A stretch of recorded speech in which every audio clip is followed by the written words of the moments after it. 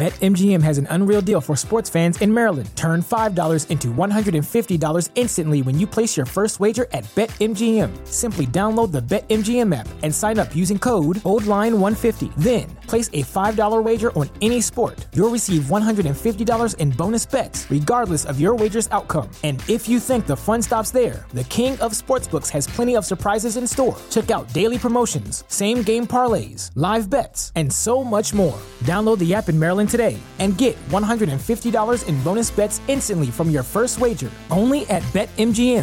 BetMGM and GameSense remind you to play responsibly. See BetMGM.com for terms. 21 plus only. Maryland only. New customer offer. Subject to eligibility requirements. Rewards are non-withdrawable bonus bets that expire in 7 days. From issuance, please play responsibly. For help, visit mdgamblinghelp.org or call 1-800-GAMBLER in partnership with MGM National Harbor. Promotional not available in Washington, D.C.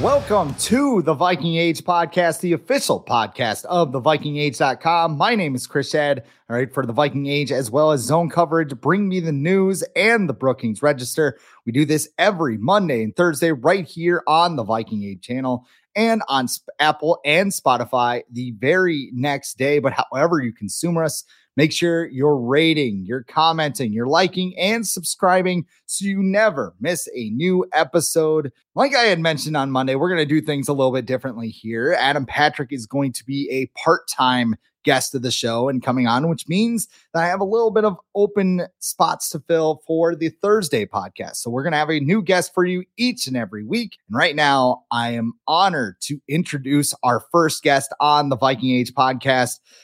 He's someone you may have read his work, heard his podcast, or maybe just brawled with him on Twitter. He is the man behind Purple Insider and a man that loves fullbacks, neck rolls, and an ice cold can of Diet Dr. Pepper. His name is Matthew Coller. Matthew, what's going on, man? How have you been? Well, I've been good. Yeah, I certainly have had a lot of Diet Dr. Peppers this summer as we get ready for training camp. Just kind of waiting here over the next few days. I think probably next week we start sort of hardcore previewing camp, and then it's off and running for 2023. So it's been it's actually been a little too quiet, you know, and seeing the big extension today for Quentin Williams. I was thinking like, you know, I should keep in the back of my mind that a Daniil Hunter thing could happen anytime soon. It's just been too quiet in Viking land. So you can always expect them to make news at some point. You got Justin Jefferson's contract still out there as well. TJ Hawkinson. Somebody mentioned that it was 10 days before training camp today. And I was just like, oh my God, like it's so close yet so far away. And you just know they can't just go into training camp just casually, right? They got to come in with some kind of flair, or big news to drop, right? You know? Yeah, that always used to be a thing that you could pretty much count on, that as soon as training camp started, there would be somebody's contract extension to start with a press conference or at least a couple of days into training camp. And if someone who was up for an extension was at training camp and fully participating, you figured that they were on the front door of signing something, right? But this year, you know, it's a little bit different because we don't really have precedent for this type of situation with Kwesi Adolfo-Mensah as the general manager. I mean, I think that we always knew that Rick Spielman would pay out for whoever, you know, was kind of in a conflict with their contract. And that always seems to come to fruition, even when it was someone like Kyle Rudolph, where we thought, well, maybe he won't sign an extension. And then he did. Or Delvin Cook, where it actually took till,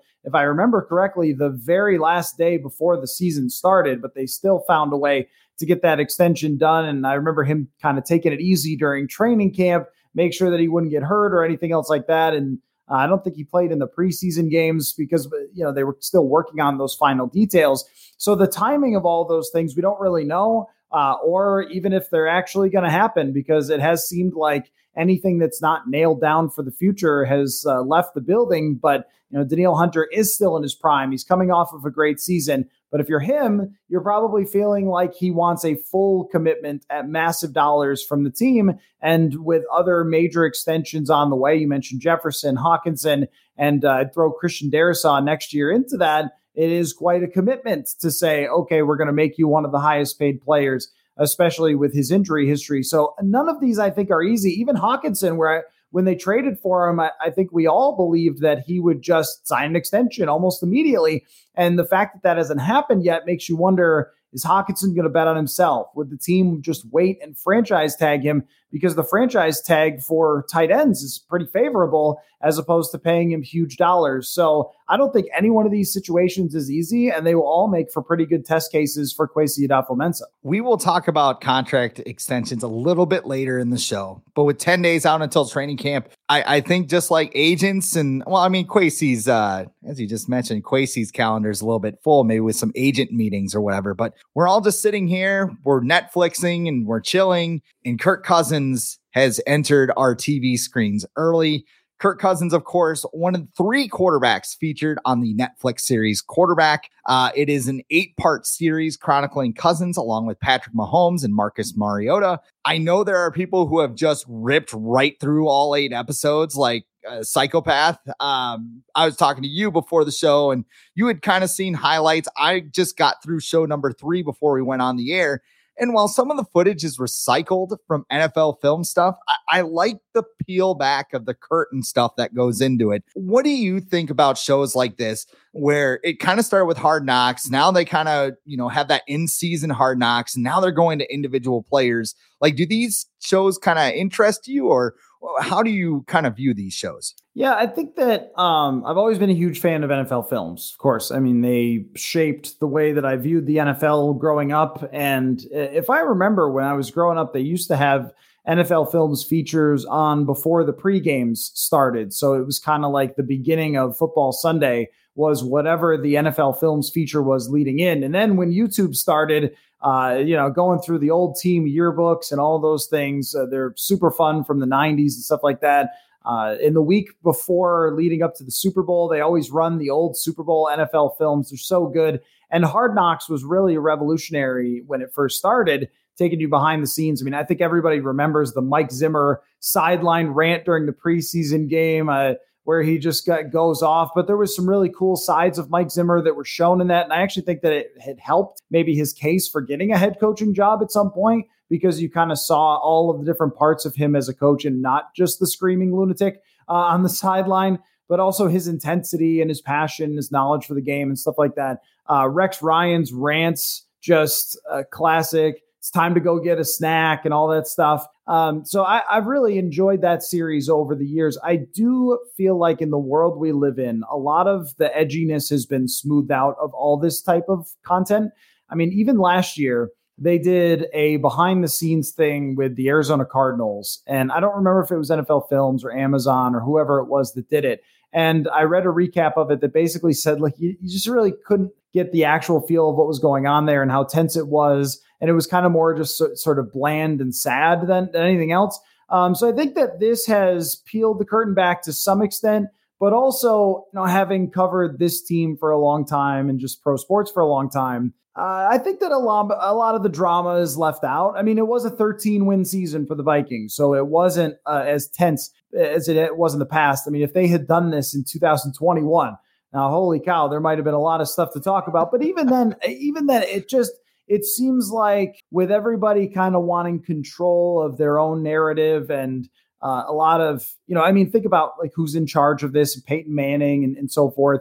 I think he was going to intend to show a lot of the stuff that maybe people don't know about quarterbacks, but also protect these guys and not make them look bad and not show some of their worst moments and not show some of the stuff maybe behind the scenes that does get tense during an NFL season. And again, I don't know that last year had a lot of tension. It was probably the least tense season that I've ever covered. So they picked the right time to do it. But, I think seeing things like what Kirk Cousins goes through to even recover from playing in an NFL football game. That's why, and you see me on Twitter laugh every time some guy says that he could run for 5 yards in the NFL. And you're like, okay, no, I don't think so. I don't think so, pal. I don't think you make it to 2 plays or whatever. And I'm sure Kirk Cousins could attest to that, considering the hits that he takes, the preparation that it takes to just be an NFL quarterback, to stand out there and be in charge, the intensity on the sideline of Patrick Mahomes and stuff like that. I think it's all really exciting. I don't think that you're going to walk out of it saying, oh my gosh, like you wouldn't believe the some of the stuff that went behind the scenes. It's crazy, like the things that really do happen behind the scenes in the NFL. But you certainly got a look that was much closer. Him in the car ride home is a really interesting perspective of him talking about not the 4th down and 8, but the 3rd down play before that, where he throws it behind KJ Osborne, him as a person, how he lives, stuff like that. So it was interesting insight into who Kirk Cousins. Yeah, and you talked about the durability factor and, people saying, oh, well, I could run for 5 yards against this while everybody's trying to murder you. The one episode that stuck out to me so far, and I've only seen 3 of them, Adam, actually, when I was talking to him last night, he said, you got to watch episode 3. That's the big one. The Bills game is there, but it just really peels back the curtain. And it was Kirk's hit he took against Washington, where Daron Payne just completely just buried him into the turf, and Kirk sitting there, and Payne looks at him and goes, you'll be all right. And he's like, and I got the wind knocked out of me. And it took him like a full week just to get that hit out of his system. Like, he's in the cold tub on Monday. He's got a chiropractor at his house on Friday. He might have even seen a sports therapist at one point, because they showed him after the Eagles game talking to him, like all of those things. And then you see the footage from the Buffalo game, and he's just taking hit after hit after hit right in the sternum. And he's talking about, like, I couldn't even think. Like, Adam Thielen's trying to tell him, like, what kind of coverage is he's facing. And, like, Kirk can't even, like, focus enough to listen on him because he's in so much pain. There's another play where he thinks Justin Jefferson's on a curl route, and he throws an interception. And, most people sitting on their couch, probably me included on that Sunday, are just like, what are you doing? Why are you throwing that? Well, it's because it feels like he's got a damn knife in his ribs.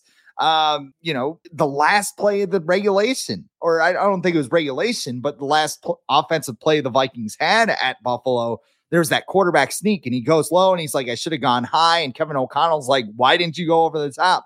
Well, it's because he didn't want a linebacker, lunging at his ribs again, because again, like they're probably broken at that point. And by the end of the game, he didn't even celebrate, because he's just like, get me out of here. Like, I don't want to hug anybody. I don't want to, I got to go get treatment or whatever. It's one of the things I think people take for granted, especially with Kirk, like to get in, show up every day. And, outside of a super virus that like stopped the planet in its tracks, like we don't know what these players are going through. And I think that's one of the things that this series really did, is you see what Kirk deals with on a day-to-day basis and week to week, and why some of the decisions are made during the course of a game. Yeah, and I think that that's one thing that all rookies talk about when it comes to coming to the NFL, is just how all the veteran players are able to take care of their bodies to get just out on the field at all. And, when Mike Zimmer says something back in the day, like, you can't make the club if you're in the tub,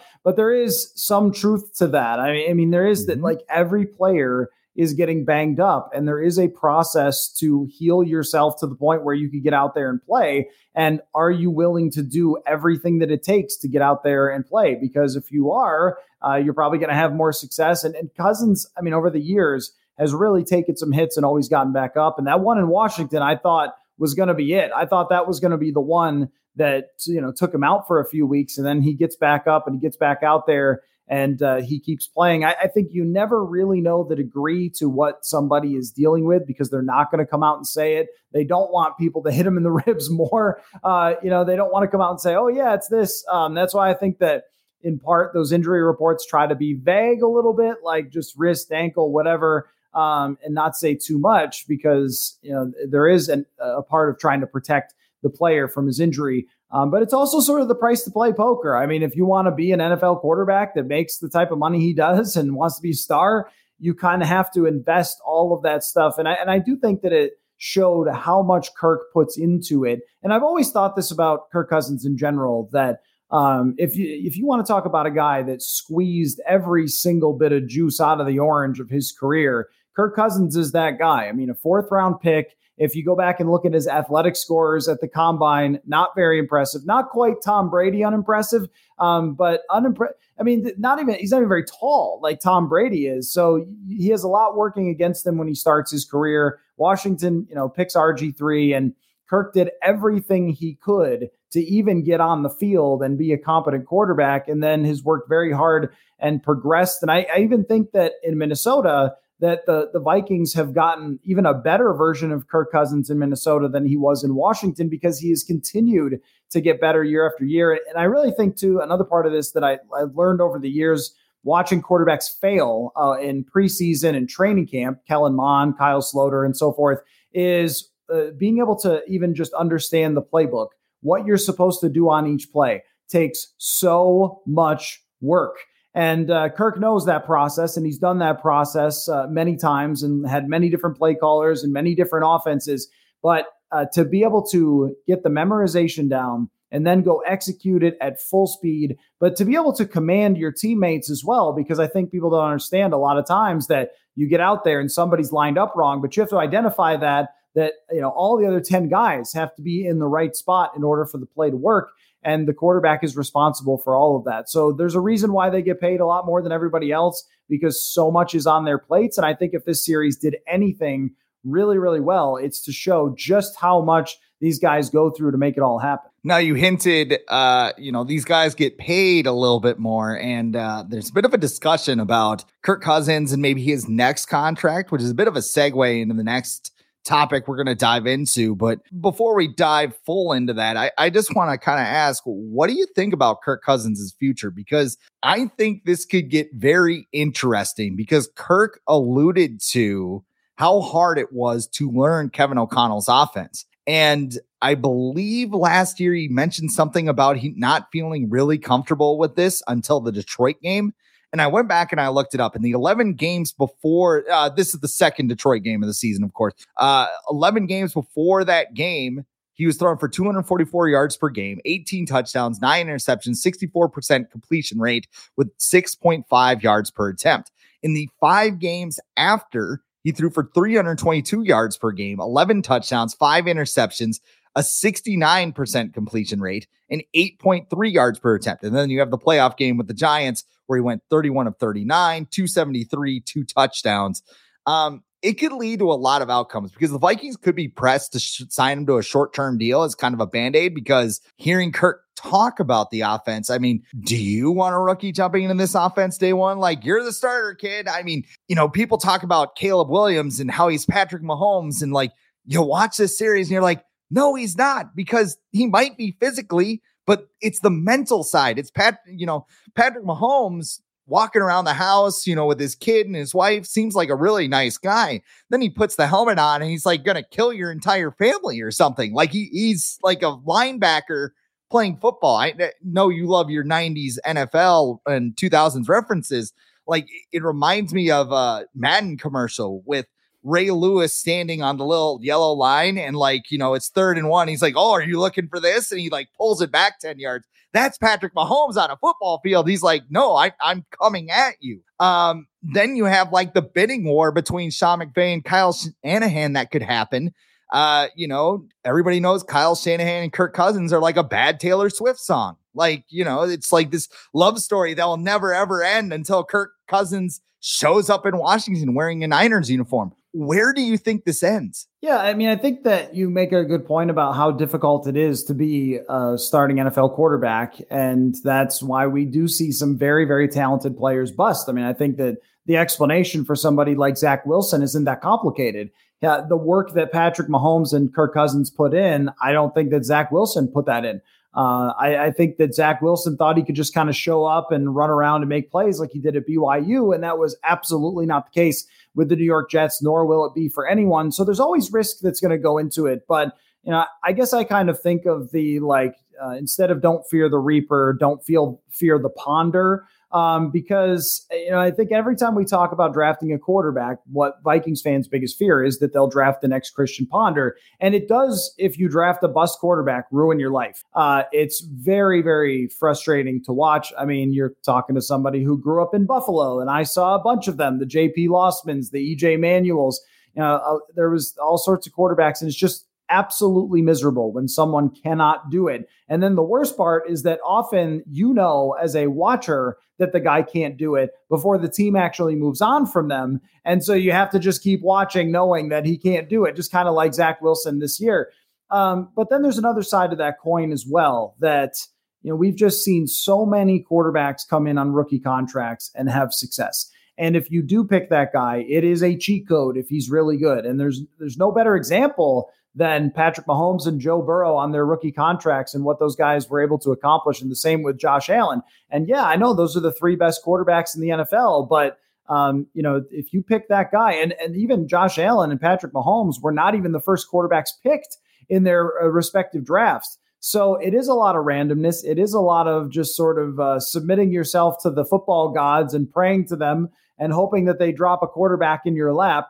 But I also think that that's the smartest direction to go to build a complete team that can actually chase the Super Bowl, which the Vikings have really struggled to do. And once again, this year, they're having to restructure a contract just to get under the salary cap. And if you play that game, I think we've seen a very big sample size of what happens if you play that game. I mean, you've got to think that if Kirk Cousins was making like $5 million a year, like a rookie quarterback would, how good their rosters would have been over these years. But that hasn't been the case. He's always been one of the highest paid quarterbacks, which makes that formula very difficult to work out. And I think, we've been over it enough to kind of understand why this didn't work with Kirk Cousins. And they've only won one playoff game during his entire time here. It's not because he can't play quarterback. It's because he is not of the Mahomes level of where you can revamp your entire roster and the guy is still so good. You can let Tyreek Hill go and you get to the Super Bowl and you still win because he's Mahomes and because he's got an argument already for being the best quarterback of all time. So not in accomplishments, but in talent, I mean. And, he's on his way in accomplishments as well. So I think that the Vikings will take a swing at a quarterback in next year's draft and Kirk Cousins will play for someone else. I mean, that could very well change, but I think both sides, it feels like, and again, this could be wrong 3 weeks from now when they extend him, but it feels like when Kirk Cousins said that we'll talk about it next March as far as his contract goes, that everyone has gotten to a point where it's just an impasse. He wants a longer-term deal from the Vikings. They want to keep it short-term and try to draft somebody soon and develop their guy and have that be sort of the quarterback of the O'Connell era. And Kirk is also 35 years old. There's not a great history of quarterbacks who are not elite succeeding past 35 years old. And you just mentioned how beat up he was last season. So I think that we've kind of just run the course and everyone has accepted it. And they're going to play this year and see what happens. And they're going to try to win. And they're going to try to win the division again, which is very possible. And, no one's better at blocking out the noise, I think, in the entire NFL than Kirk Cousins. The guy has horse blinders on. And it doesn't matter what's being said or what the contract situation is or whatever. He's the same guy. It's always been very impressive how he's done that. But I just have trouble seeing a scenario outside of NFC Championship game, outside of Super Bowl that they reach where they say, okay, we absolutely have to have him. I mean, if they had the top three offense in the NFL and they were deep in the playoffs and he played absolutely out of his mind and the O'Connell offense, he became the maestro of the O'Connell offense and all that stuff, I suppose they could change their mind. But even if you're Kirk, don't you get to next March and go, hey, wait, weren't you the same guys that didn't want to extend me long-term? I think I'm going to go play for somebody else. So I think there's a very small range of outcomes where he actually ends up returning after this year. And again, I will leave the door a crack open for them surprising us with a contract extension before the season starts. But it just feels like everybody's decided we're going to part way. It's like the senior year in high school. We're all going our separate ways after this. Yeah. And, I had you on my old podcast, The Homer Horn, the day after the Super Bowl. We talked about the offseason. We looked ahead, and a quote that you had kind of said is, this offseason is going to shape the next 5 years for the Vikings. And I kind of look back on it, and there were some big moves. You got rid of Adam Thielen. You got rid of Eric Kendricks. You got rid of Dalvin Cook. They added some complementary pieces in Marcus Davenport, Byron Murphy, and Jordan Addison. But we still don't know what their plan is. We don't know what this competitive rebuild is because there's still a bunch of stuff unresolved. There's a report this morning from Boomer Esiason that said that the Vikings made a $7 million offer to Dalvin Cook to have him come back. I question that a little bit because he also said his agent was Drew Rosenhaus, which definitely not.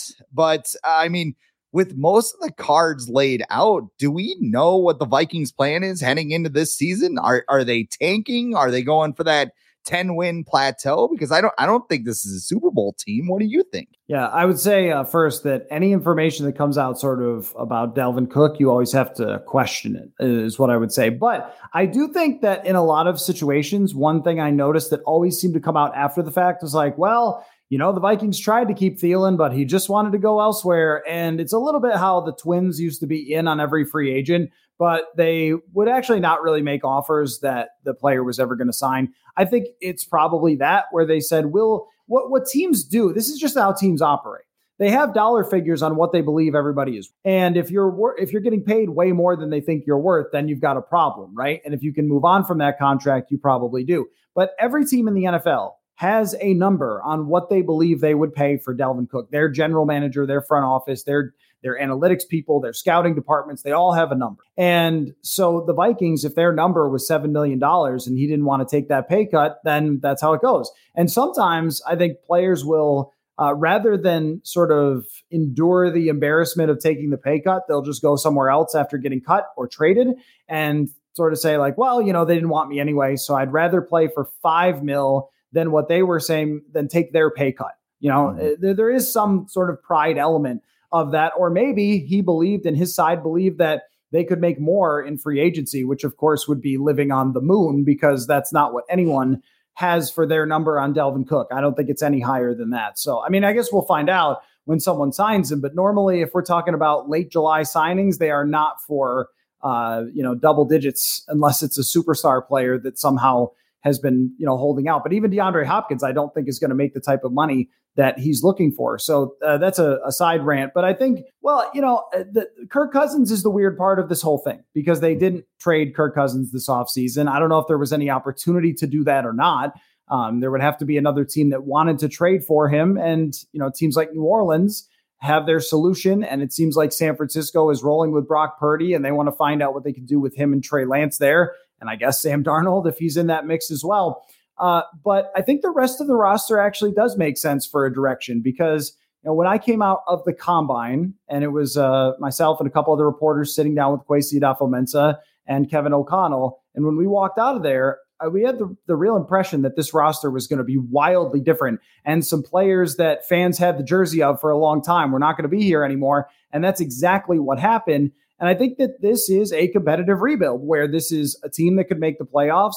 They are interesting, certainly on offense, that they could crack the top 10 offensively. Justin Jefferson is the best player in the world at his position. Their offensive line could certainly improve with more development of the two guards. But they're still rebuilding major parts of their roster. And I think if you count it up and you say like, all right, which players are kind of unknowns at this point out of 22 starters, let's say you're in a nickel package on defense. You can come up with like 14.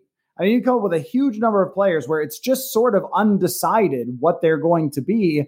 Most of those players, of course, are on the defense, but even you have the running back position, the two guard positions, the wide receiver 2/3, depending on where you see Jordan Addison, and then at least two cornerback positions, a safety position, a linebacker.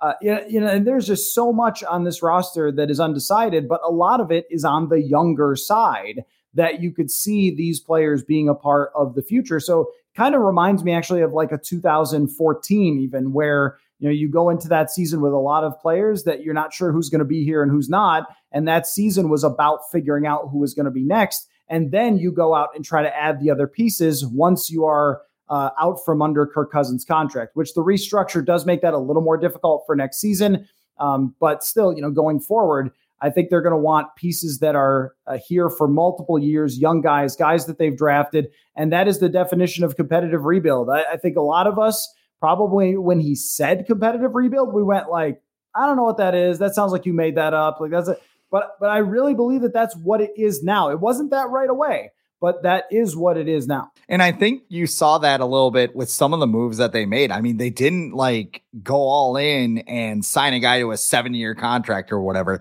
The guys that they signed are guys that they can see what happens. And if they suck, for the lack of a better term, they can just move on. Like Byron Murphy's only got a 2-year deal. And I think there's some void years. There's like void years to every contract. I've lost count right now. But, if Byron Murphy isn't the cornerback they think, they're out of it in 2 years. I keep wanting to call him Sheldon Richardson, but Marcus Davenport. It's the same situation, just a couple years later. But Marcus Davenport signs a 1-year deal, $13 million, I believe.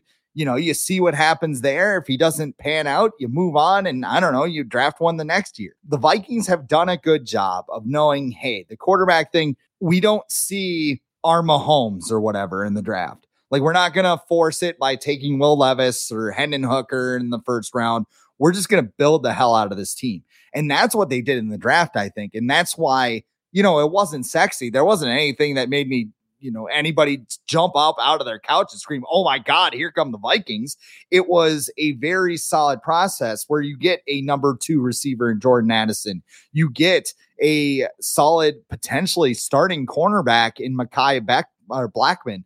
Like, just a lot of solid players who could pan out, who could go away for absolutely nothing. So I think, you mentioned 2014. There's almost parts of this that feel a little bit like 2017, but like a watered down version. Because you also had in 2017, this 2015 draft class that was coming of age, and they all kind of spiked at the same time. And that led the Vikings to the NFC Championship game and raised their cheap quarterback Case Keenum to the NFC Championship game. That's a bit of a tongue twister, but you see what I'm getting at here. Like, by the end of training camp, we're going to know a lot more names on this roster and see, oh, wow, Josh Metellus can be a joker, or Ivan Pace can make this roster, maybe as like a special teams player and maybe eventually as a linebacker. Like, it's going to be a really fun training camp. And I don't know, what are you most excited for going into camp? I think it's just the fact that there's so many positions that we are learning about, and there's legitimate battles between these positions. I mean, if you look at last year, find me the position battles. Is it wide receiver 4, I guess? I mean, yeah.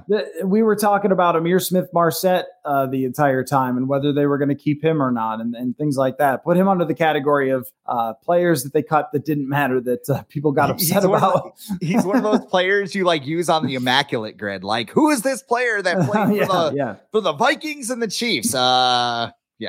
I would also say just, sometimes beware of falling in love with somebody from some training camp highlights that you see someone took from the stands or whatever, because it doesn't always mean that they know the whole offense or that the team is buying into them. But I think it was Alexander Hollins that people were upset about a couple of years ago when he got cut. And usually if you can't make the team after all those practices, there's a reason. But put that aside, there's real battles. There's not a wide receiver 4 battle between BC Johnson and Amir Smith-Marset, or there's not like who's going to be the 3rd or 4th or 5th corner or something. This is who's going to start at corner, who's going to start at safety. And I mean, Brian Asamoah, we've already said, kind of anointed him as a starting linebacker, but he wasn't taking all the first team reps in minicamp. And I think he's going to have to earn that because they did bring in a veteran in Troy Reeder, which is kind of the, who was the guy they had a couple of years ago? Linebacker had the interception against Arizona. What was his name? Yeah, I'm not sharp on that one, but kind of the random linebacker. Nick Vigil? Yeah, Nick Vigil. Yeah, that's the one. Yeah. So Troy Reeder is kind of that ilk of player, but if you can't beat him out, then we're saying, well, what's going on here? And the offensive line is pretty much set, but does it look like it's got even better chemistry than it does last year? And then the running back battle. Alexander Mattison is the guy, but behind him, wide open. I mean, there's a real competition there that's going to be on a daily basis. Who got more first team reps? Who got more second team reps? Jordan Addison is the most intriguing player to come into training camp as a rookie in a very long time for the Vikings, probably since Delvin Cook, I think, that has serious hype and somebody that, there's expectations on right away. And for Delvin, he had to follow up Adrian Peterson. And now, Jordan Addison has to follow up Adam Thielen and come in here. And I think he's supposed to be a weapon for them right away. So how quickly does he catch on to everything that they're doing? Or is it going to be KJ Osborne who gets more receptions? And then, kind of what does the offense look like? What can we pick up on things that are different? And there is a rookie quarterback to keep an eye on. Can Jaron Hall make any headway toward, QB2? I kind of doubt it with Nick Mullins here, who's more of a proven guy. But if he shows something, that'll be kind of interesting to talk about. So I think really in all parts of this roster, there's just things that are so undecided. And then there's these major storylines that are unresolved as of right now that will linger. If Justin Jefferson does not have the contract extension by the first week of training camp, then it's all right. The clock is ticking. What's going on there? Same with TJ Hawkinson. and Danielle Hunter's holdout. Like, there is so many more storylines. I will say last year was interesting because it's a new coach, but the roster wasn't so different. And you can't really pick up, because we were talking about a new scheme on defense, but you can't really tell how that's going to go during training camp. Was Ed Donatell's defense going to be, I don't think I would have said it was going to be horrendous last year after seeing him in training camp. So that was a surprise. But as far as player versus player goes, I've never covered a training camp with this many legitimate battles. So we're running out of time here, but I went through a list of over-unders heading into training camp. Some of them are about the regular season, some are about training camp.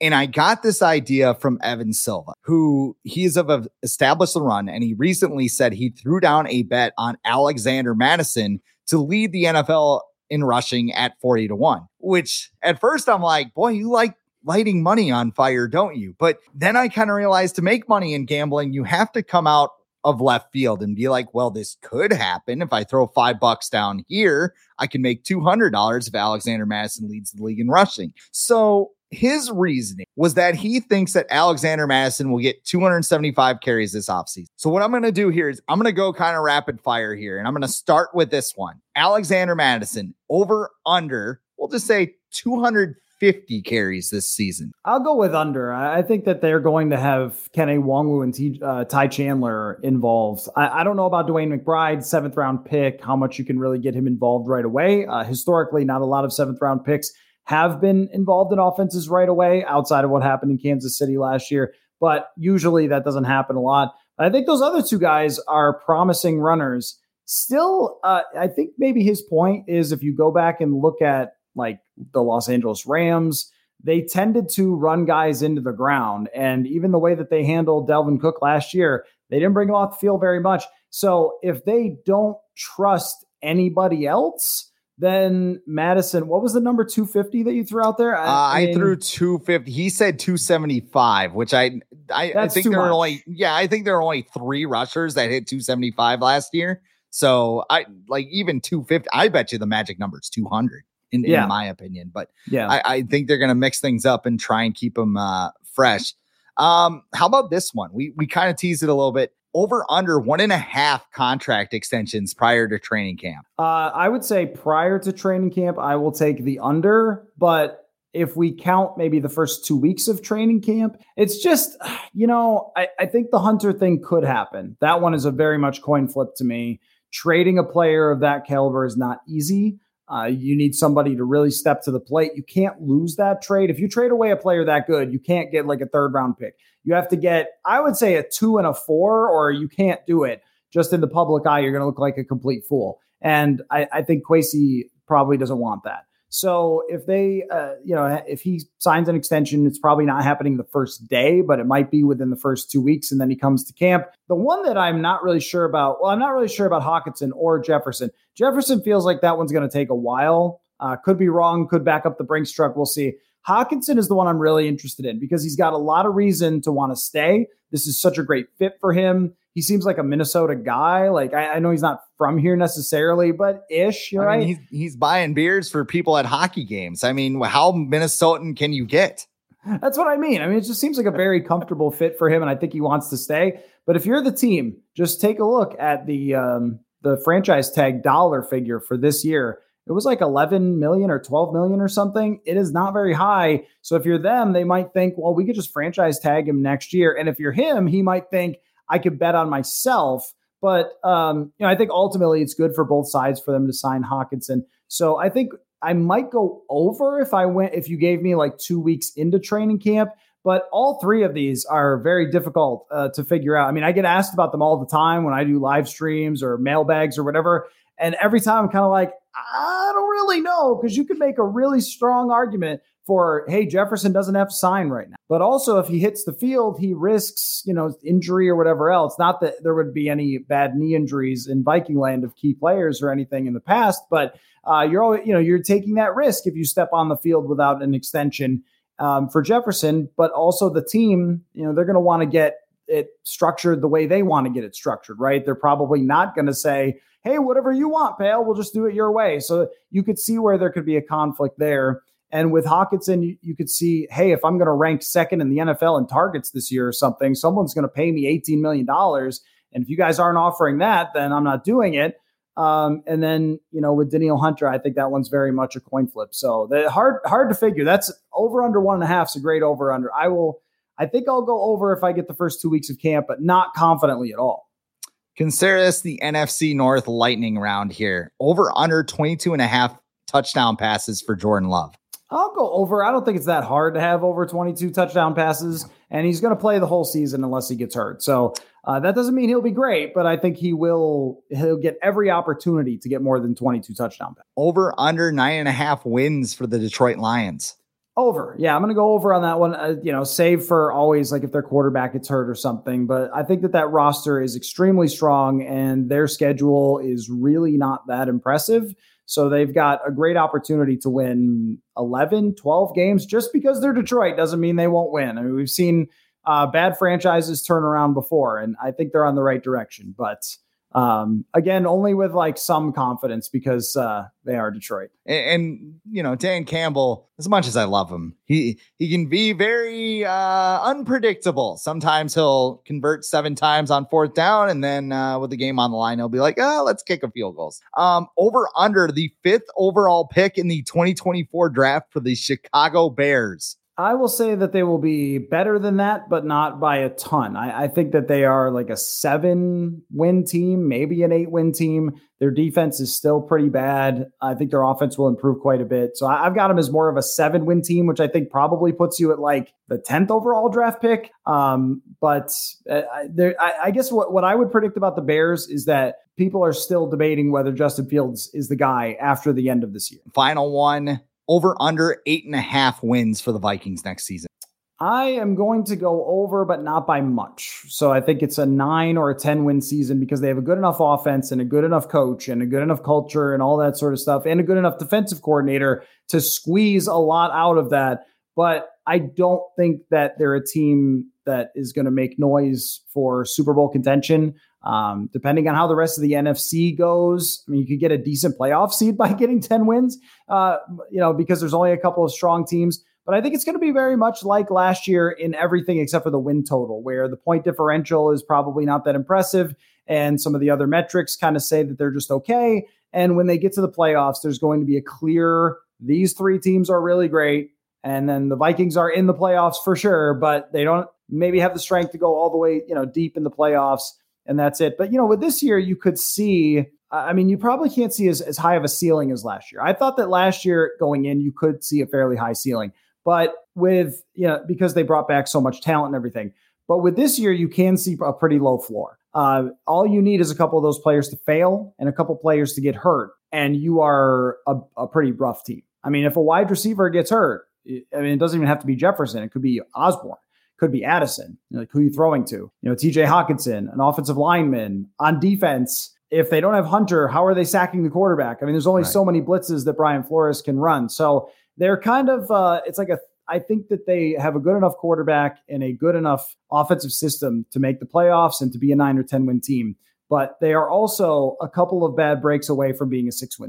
What's going on at Purple Insider these days? Oh, this week is predictions week. So I wrote 50 predictions, went over them on the podcast, had an analytics expert analyze some predictions that I think nerds are making. So a lot of fun. And then I think probably next week we start going hardcore all in on the positional previews and all that sort of stuff, training camp previews. And then, the offseason ends. So it'll be pretty exciting, but I'll be out there as always for the last, how many years is this for me? I think I was the last year of Mankato. So that must've been 17 was the last camp because I arrived in 16, but didn't cover camp. So what is this? Six or 7? 2016 or 26. Yeah. 7, 8 math, Yeah, I think it's the 6th training camp, but I'm not 100% sure. But I'll be doing it again. So it'll be fun. And where can people follow you on social media? At Matthew Coller is the Twitter and Purple Insider on Twitter as well. And Threads and whatever, Blue Sky, MySpace, I don't know, LinkedIn. A wolf. Yeah, a wolf. Exactly. But everything is housed at purpleinsider.com. So if you want to go to purpleinsider.com, that's where you're going to get all that training camp coverage from TCO Performance Center and everything else. So I would go check that out. Well, Coller, thank you for coming on. Our first guest on the Viking Age podcast. And for all you out there, a reminder, we do this every Monday at 6:15, Monday and Thursday at 6:15 p.m. Central Time, right here on the Viking Age YouTube channel. But if you miss us, we're in podcast form the very next day. Make sure you like, comment, share, and subscribe so you never miss a new episode. For Matthew Coller, I am Chris Shad, and we'll talk to you next time on the Viking Age podcast.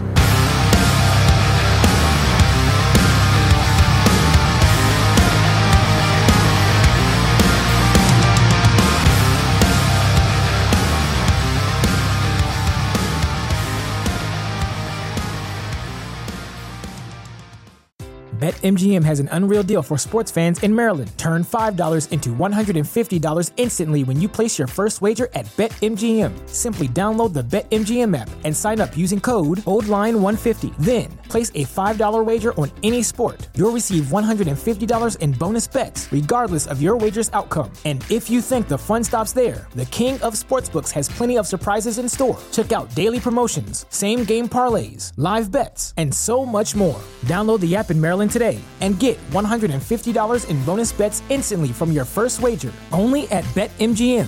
BetMGM and GameSense remind you to play responsibly. See BetMGM.com for terms. 21 plus only.